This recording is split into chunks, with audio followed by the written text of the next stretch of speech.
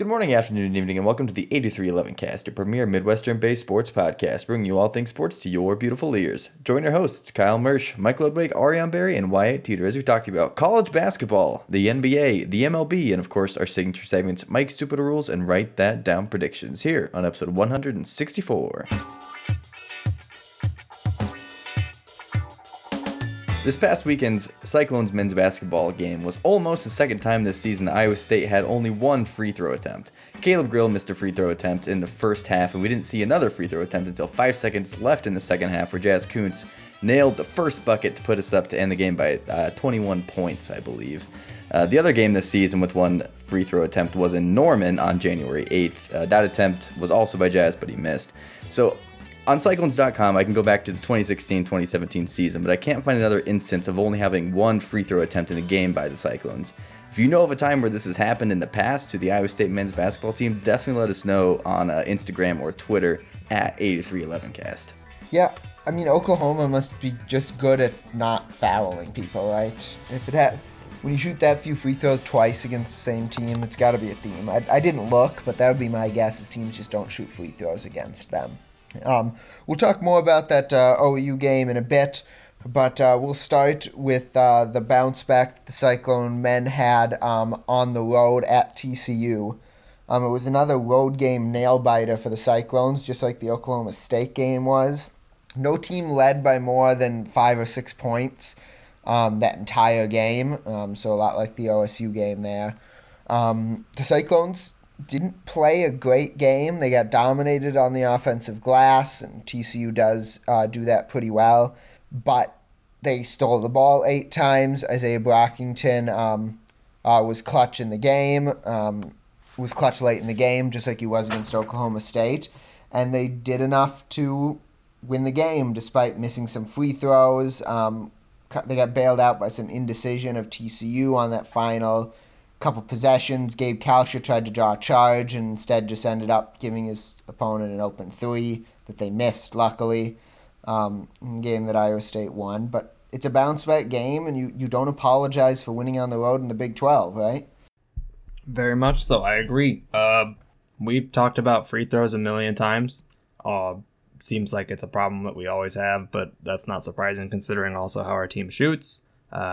I said to you guys before, if we have the game on the line and somebody's shooting free throws, I want it to be Trey Jackson, but we haven't seen Trey Jackson in about 2 or 3 games, so we really just have to hope we can get whoever on the field. I would trust Tyrese Hunter from the free throw line, too. He's been pretty... I don't have his numbers in front of me, but I feel like he's been good. Brockington is our best shooter. Brockington shoots the highest percentage from free throws, or from the free throw stripe this year. Technically, Jackson does. He's 2 for 2 on the year. That is technically true, yeah. Body of work wise, I think I trust Isaiah Brockington at this point, and just the fact of he does seem to have some of that clutch factor in him. It's not something that everyone has. It's definitely not something that Gabe Kalsher has had and exhibited this year. Do we want Gabe stepping up for our team? Goodness, no. To take that shot from the line. No, you don't. You want Isaiah Brockington, who's been in those situations. He knows what it's like to really put the team on your back and really carry this team. We only have 4 people on our roster currently shooting over 70% from the free throw line. Tristan Enaruna at 73, Isaiah Brockington at a very respectable 80, and then we have Trey Jackson at 100, and nobody would guess it's Carter Booth, also apparently at 100. Apparently he shot some free throws at one point. So that's a fun fact. What is Hunter shooting? Am I just wrong that he's a good free throw shooter? Hunter is shooting 68.9%, so not very good. I thought it was in the 60s. I thought it was closer to 75, but I guess I'm wrong. He always shoots with confidence, so you feel like it's good, but then you forget that he shoots 22.8% from three-point range. I mean, that's true, too. I mean, he did step into a couple threes in that home game against OU that looked pretty good, and he's been having a little bit more confidence shooting it from 3 of late. He takes them when he's open. He put in a very respectable 14 points against TCU as he and Brockington led the way in that game. But I think for Hunter, that's obviously part of his game that's going to have to evolve and grow.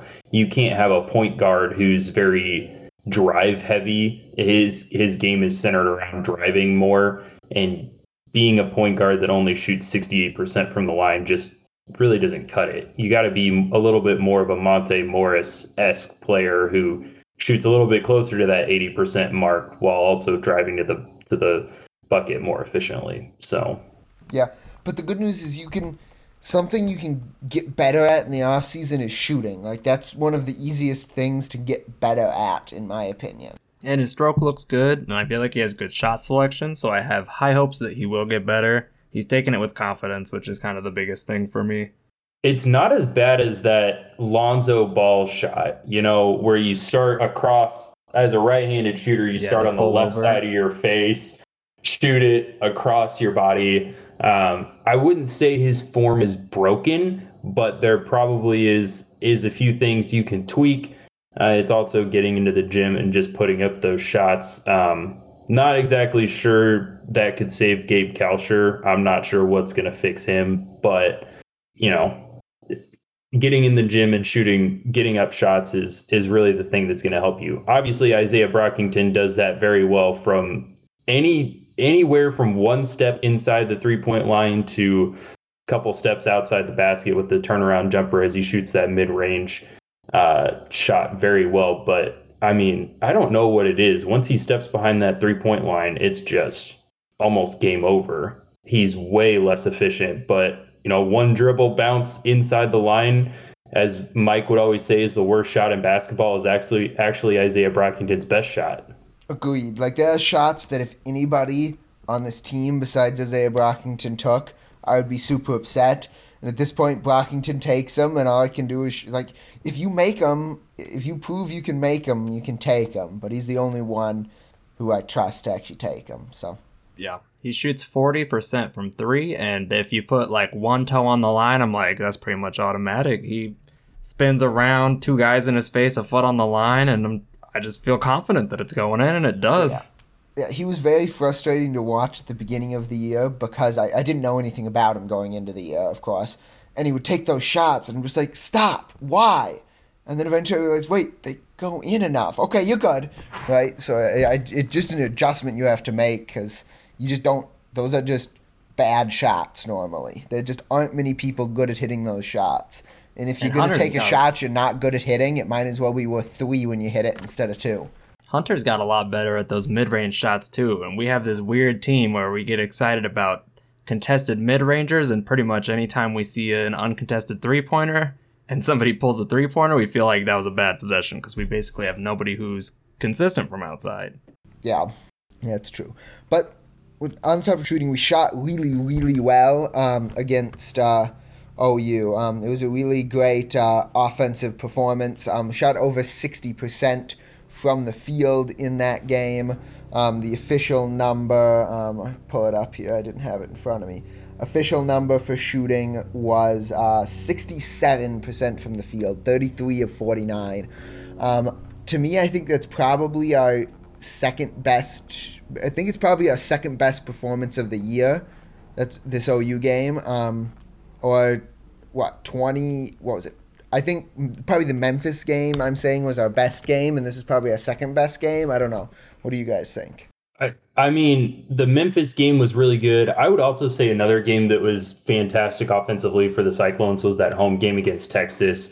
It seemed like a lot of things were firing on all cylinders in those 2 games, in Big 12 play especially. And what would be the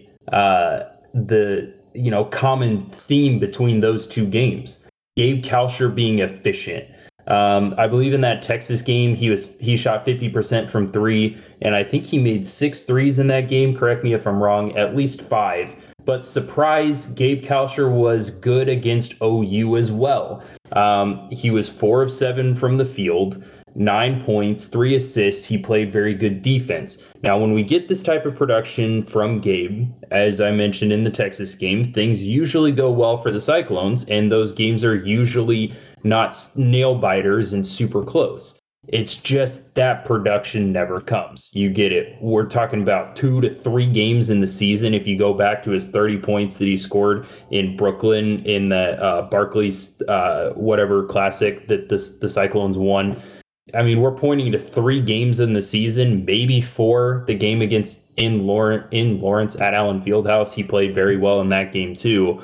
But 4 games out of how many of the Cyclones played right now? 20, 26, 27. It's not a high percentage of consistent output that you get from him. So obviously you can't rely upon him. Now, are the Cyclones going to shoot 60% from the field every single game? No, we've already proven that. Earlier in the week, they only shot 37% from the field against TCU, but ended up winning. It's just the way in which they get things done.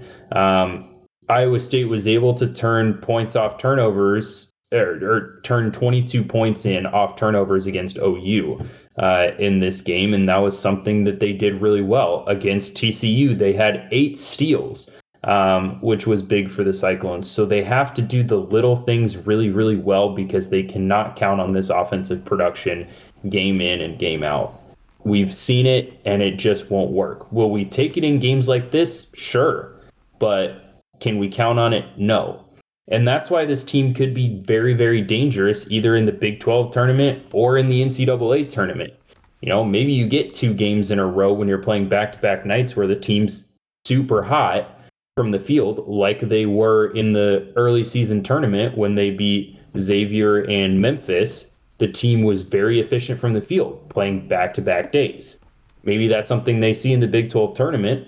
Who knows? But it seems like when they get 1 or 2 days rest, something happens and the hoop becomes the size of a pea and nothing can go in. So just inconsistency. So you basically do the little things well, and this team will always be somewhat in games. Yeah, and I mean, it does help when you turn turnovers into points, right? We've been talking about that before, where Iowa State failed to turn turnover into points, but this year they did. And it was, or this week, this game they did. They scored 22 points off OU turnovers this week, which is close to probably the most they had all year. OU turned the ball over 16 times, and we turned it into 22 points. So that's a very impressive clip. And that's what you like to see, capitalizing off turnovers. We're still not good in the fast break. I don't know if we had any fast break points, maybe like 2 fast break points all game, but we were efficient after turnovers, and that makes the difference as well. These 2 wins really, I think, give the Cyclones a really, really good chance to win to make the NCAA tournament. Excuse me. If looking at the bracket matrix, there every bracket that's been published that got published on Sunday or Monday had the Cyclones in the tournament. So at least at this point, the Cyclones are pretty safely in the tournament. They're usually an 8 or a 9 seed in most of those brackets. So we're looking at probably playing in that 8-9 game with somebody as of right now. But I think I'm pretty confident that we're in. If you win 2 more games, this team is for sure going to be in the NCAA tournament come the end of the year. And you've got some good opportunities to get those wins, including this week, where you play a home game against West Virginia on the 23rd, Wednesday, 6 p.m. That's a game you should win at home. West Virginia is not great. You should be able to beat them at home. And then you've also got at Kansas State on Saturday at 1 p.m. Both of those games are winnable. You could even if you lose at K-State, you're probably still okay for making the NCAA tournament. You win 2 more, you get to 20 wins. If this team ends the regular season at 20, and what would that put them at? 20-12. That'll be a plenty good record to get them in the tournament. So. And I mean, this is a team that has now 8 quad one wins so far this season. When whatever broadcast was putting it up on the screen, they were saying that Iowa State really at that point was 3rd in the country. Like the teams that the most at that time was 10 quad one wins by any team. Since then, following this weekend, Kansas has 10 quad one wins. Baylor has 9. Iowa State sits at 8th, third in the Big 12, while also sitting 8th in Big 12 standings. So this team has a lot of quality wins on their resume, which is hard to overlook, especially when the selection committee looks so heavily at the net rankings. But just add some more icing to the cake here. You'll get that opportunity for another quad one type win. I believe against West Virginia. Correct me if I'm wrong, Mike. No, not close. Oh, West Virginia is not there. Is K-State still in it on the road? Right, it's a home game, right? The team has to be top 35 in the net, and West Virginia is not close to 35 in the net. So K-State then is K-State top? What is it? Top 70? Yeah, they on the just road? have to be top 70, and I think they are. Let me look that up. At one Kansas point- State is 60 in the net. Yeah, so that is a Okay. quad one win opportunity at K-State. So you do have that opportunity at K-State to pick up another quad one win. And really, to me, the West Virginia game is the most important because at this point for the men's team, avoiding bad losses is going to be more important than picking up big wins. And West Virginia's net of 69, losing to the team ranked like that at home is just not a good look. So you're going to want to avoid losing that game, I think. So yeah, so that win would be a quadrant 2 game still. So not terrible, right? Quadrant 2, yeah. A quadrant 2 game, so not awful, but still one you want to win. The women didn't have quite as good a week as the men. They had a 1-1 week. They got destroyed by Texas on the road, which continues their problem of playing against good teams. They've got outside of Oklahoma, they've gotten killed by every good team they've played. Texas has blown them out twice. Baylor's blown them out once. LSU blew them out. Team just has trouble playing against good teams. I'm not sure what the problem is. I mean, they don't match up very well against Texas, but that doesn't really explain what happened against Baylor or LSU. I mean, it's certainly not a bad loss. Texas is a top 10 team in the women's net rankings, so it's not a bad loss by any means. But you want this team to be competitive. The Baylor game at home coming up is now later in the season is now really big, just because you need them to look good against a good team to feel confident going into the NCAA tournament. They also crushed OU at home on Saturday. It was a good day for the basketball teams against OU and Hilton. Big bounce back. They really controlled the game the whole time. The outcome was never in doubt. They were up at like 20 at halftime or something like that. So they were 10 at halftime and then 26 at the end of the third quarter or something. So they really dominated that game. For their upcoming schedule, a little bit of an easier week. They do play at KU on Wednesday, and KU is actually currently, I believe, in fourth place in the standings for the women. Yeah, they are they're actually in third place, just a game behind the Cyclones and Baylor, who are tied for first. So that's actually going to be a tough game and should be a good one. But then on Saturday, they get a Texas Tech team that's really bad. So big game at KU on Wednesday, 7 p.m. on ESPN Plus, and then they get Texas Tech at 1 p.m. on Saturday. If they can win both of those games, it'll set them up for a showdown against Baylor coming up a week on the 28th. A big showdown against Baylor at 6 p.m. on the 28th, which could probably decide who wins the Big 12 regular season title. So exciting times coming up for the Cyclones. 3 big games. If they can get 3 wins, this team is going to win the Big 12 outright, which would be fun. Speaking of fun, it was All-Star Weekend in the NBA, which is really fun to watch certain aspects of it. And Ariane is going to fill us in on what happened there on the NBA court. Yeah, so we had All-Star Weekend this weekend. It was the 75th anniversary of the NBA as well. It took place in Cleveland, which also hosted the 50th and 35th anniversary, I believe. So, I'll be honest, I did not watch on Friday for the Rising Stars Challenge or the Celebrity Game because I didn't care that much. but I did watch on Saturday. We started with the skills challenge. It was they mixed it up a little bit differently this year. They had 3 teams of 3. So you had Team Cavaliers, which were 3 Cavaliers players, Team Rookies, obviously 3 rookies, and then 3 Antetokounmpo brothers. There was a passing category, a shooting category, a basically obstacle course category, and then in a move that I didn't like that much because it just felt a little bit too up to chance, the final was half-court shots. If you're interested, definitely look it up. You can see the video of it. I won't go into it too much, but Team Cavaliers did beat Team Rookies in the finals. Team Antetokounmpo did not make it, kind of got undone by their shooting. Not a big surprise there. But it was nice for the Cavaliers to win on at home, basically. The 3-point competition, Karl Anthony Towns won that with a finals record 29 points. He is the first big man to win the 3-point competition since Kevin Love in 2012. At that point, he was also playing for the Timberwolves. I was curious after that, so I did a little looking. Dirk Nowitzki and Larry Bird are the only other big men to win the 3-point competition, and that's just if you want to consider Larry Bird a 4 and not a 3. I kind of think of him as a small forward, but obviously kind of combo small forward, power forward. The dunk competition, if you have been on any social media since it happened, people have just been roasting it. It took a million years. Everybody took a bunch of attempts that weren't attempts because they didn't actually dunk the ball. It took 5 to 6 minutes for a bunch of dunks, it feels like.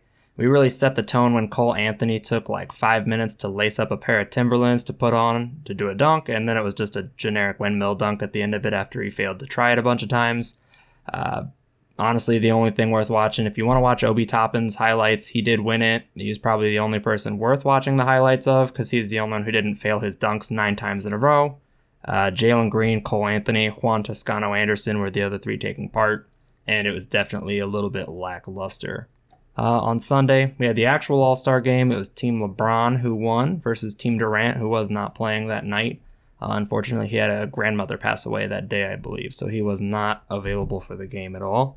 LeBron won the game with a one-legged fader on Zach LaVine and Joel Embiid coming to help to hit the target score.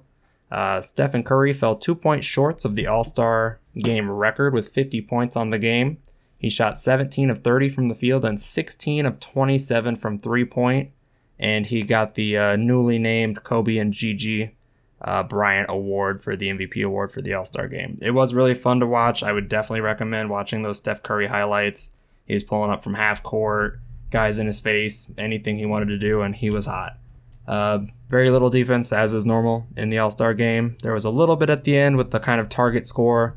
They did change the rules a little bit, so it's the collective score of the 3 quarters at the end, and then they add 24 in honor of Kobe, and that is the score to beat. So it is an untimed quarter where both teams are playing to a target score. Obviously, the team that each of the quarters start over.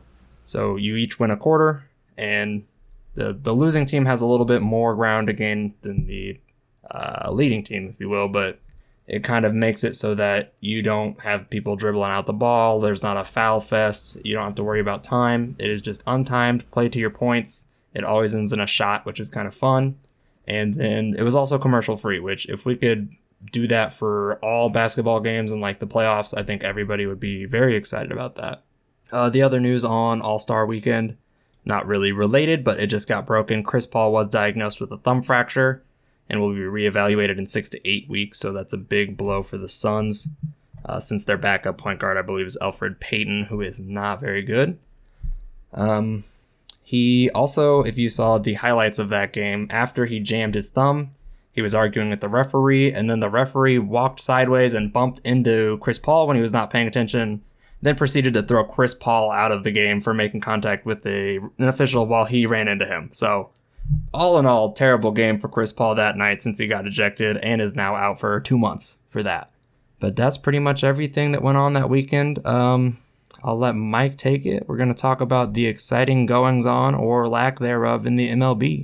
Yeah, it's more of a lack thereof in the MLB for sure.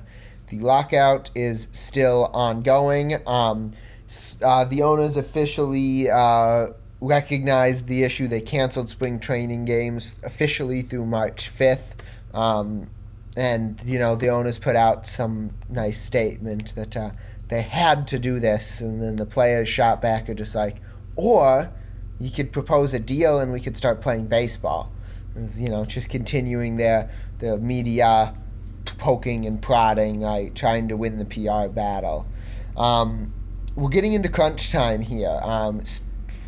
Most people are saying that for the season to start on time, which is March 31st, opening day this year, a deal probably needs to be reached by this upcoming Sunday, the 27th, if we're going to start on time. Now, there is some encouragement, and that's that the sides are going to meet every day this week, including on Monday, where they met for like 6 to 8 hours, which is impressive, seeing as their last talk lasted a lot closer to 6 minutes than 6 hours. So it was good. They didn't make a ton of progress. They're still apart on a lot of these core economic issues, but it's good that they actually sat down, had an extended conversation, talked about it, and they're planning to do the same thing on Tuesday and Wednesday as well, as they get closer to making a deal.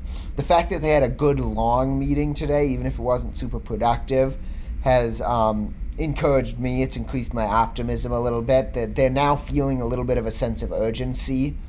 The owners, because now the owners are losing money, right? Spring training games make the owners money, and they're not getting that money, whereas the players don't get paid until the start of the regular season.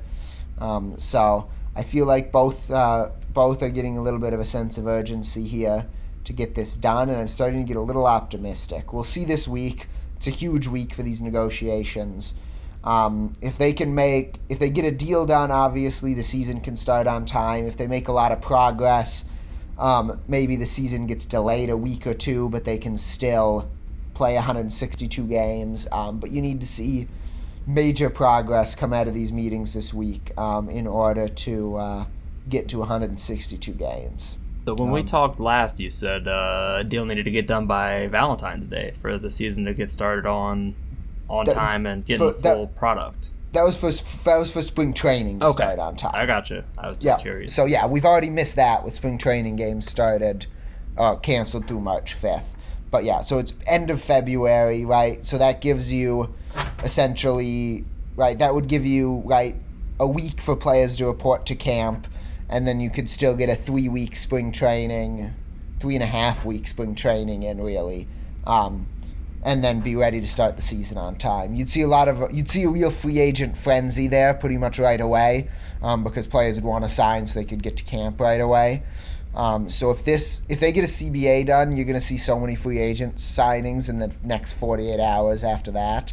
But yeah, if they get a deal done in the next week, they could still start the season on time March 31st with a 3.5-week abbreviated spring training to get going. So.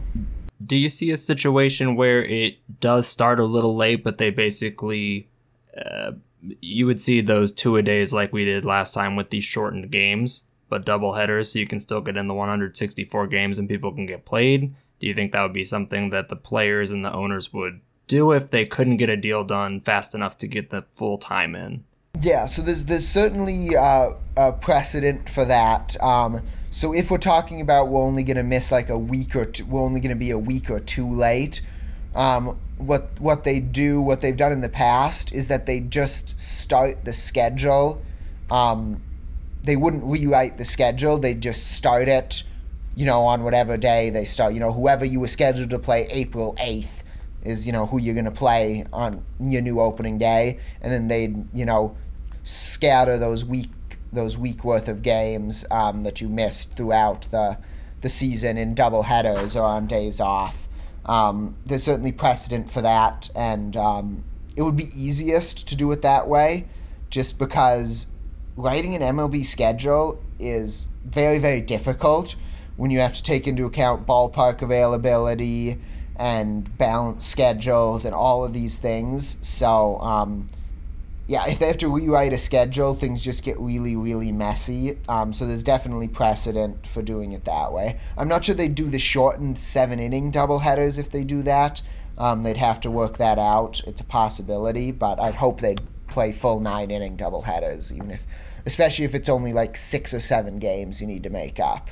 So, like, for example, in Kansas City, it's going to get real hard scheduling wise. You get too late in the fall, you're scheduling both the Royals a potential Royals home game over the weekend with a Chiefs home game at the same time when they share the same parking lot would be That's very just difficult right. to You pull can't off. do that. You're going to have issues like in I guess not in Oakland anymore. I was going to say you have a football team and baseball team that play in the same park, but you don't anymore. The Raiders left. A lot of these outdoor stadiums host concerts. I know Target Field has a concert lineup, right? So you'd have to respect the concert lineup and the time to convert the stadium and stuff. So ideally, the schedule wouldn't have to be rewritten, but we'll see. I mean, ideally, this would have been solved 2 months ago, and we wouldn't still be talking of it. So, something else that was the discussion of our 8311 cast hosts when we were at Hilton Coliseum on Saturday. Well, most of us were. Sorry, Kyle. For the OU game was that the OU coach, I forgot his name. What's his name, Ariane? Porter Moser. Yes, Porter Moser was being very, we'll say, adventurous with where he was going on the court. Also, he was wearing a white shirt, which is the same color Iowa State was wearing, and some very tight khakis. He would look like he was ready to play some defense. He was a little upset at his team. Did he look like Ariane auditioning for drum major? You mean Wyatt auditioning for drum Or major? Wyatt auditioning for drum major? Yeah, with the tight khakis. Oops. I brought that up. They did remind me of Wyatt's drum major audition khakis. They did a little bit. But so what I just want to talk about in Mike's Stupid Rules this week is the coach's box. Where can and can't a coach go on the court during play, and what is the penalty if they don't do that? So first, the coach's box. So you'll see two lines on the sideline by the bench. So the first one is 28 feet from the baseline, and it stretches 2 feet out, 3 feet out into the court, it looks like. So that area is the team bench area. That's the area where the players can be. That's the area where the players can be, the 28-foot, and then out onto the court 3 feet there, inside the 28-foot line, the team bench area, is where the coach can be. The coach's box also extends an extra 10 feet out towards center court, but in that area, the coach must stay on the bench or, out of bounds in order to be in the legal area. So he's allowed a few feet onto the court if he's within 28 feet of the baseline, but he can go another 10 feet towards center court as long as he stays on the sideline and off the court, according to the official NCAA rules. So the other thing, for the penalty, officially is that the first a coach will be warned of a coaching box violation. So it's not like an immediate technical foul for getting out of the coach's box.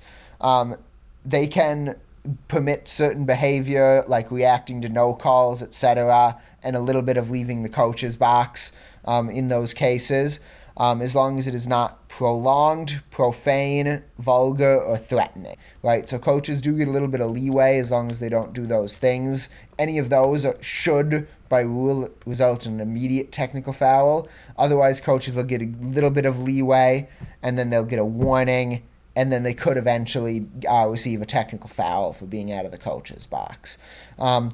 It's not strictly enforced. Anybody who's watched a college basketball game knows that the coach's box is not strictly enforced. It was evident in the Iowa State game as well. But those are the official rules. That you can insert generic statement about how rules that aren't enforced aren't really rules. But that is the rule book as it is written. It's up to the officials to decide how they want to handle that on the court. Does that clear up the confusion, Wyatt and Ariane, that we were having during the game? Yeah, I think so. Yeah, I agree. So the big takeaway there, like I say, is it's not often enforced. So you'd have to do something egregious to get a coach's box technical foul. Most often it's because you're doing one of those other 4 things that's going to get you teed up anyway. So Moving on to our accountability session, it's a really short one. Ariane was the only one with predictions coming off the board, and he had an NBA All-Star Game prediction. He predicted that the Cavs coach, J.B. Bickerstaff, would represent the East in the All-Star Game. It was actually Eric Spoelstra of the Heat, right? No. Yeah. Correct. Who was it? Yeah, I looked it up and then forgot. Yeah, it was You are Eric correct. Spoelstra of the Heat. So for that, Ariane gets a nah. Nah. That is it for our accountability session. So I'll start putting some stuff back on the board. I'm going to predict that the Cyclone men will avoid the play-in game in the Big 12 tournament.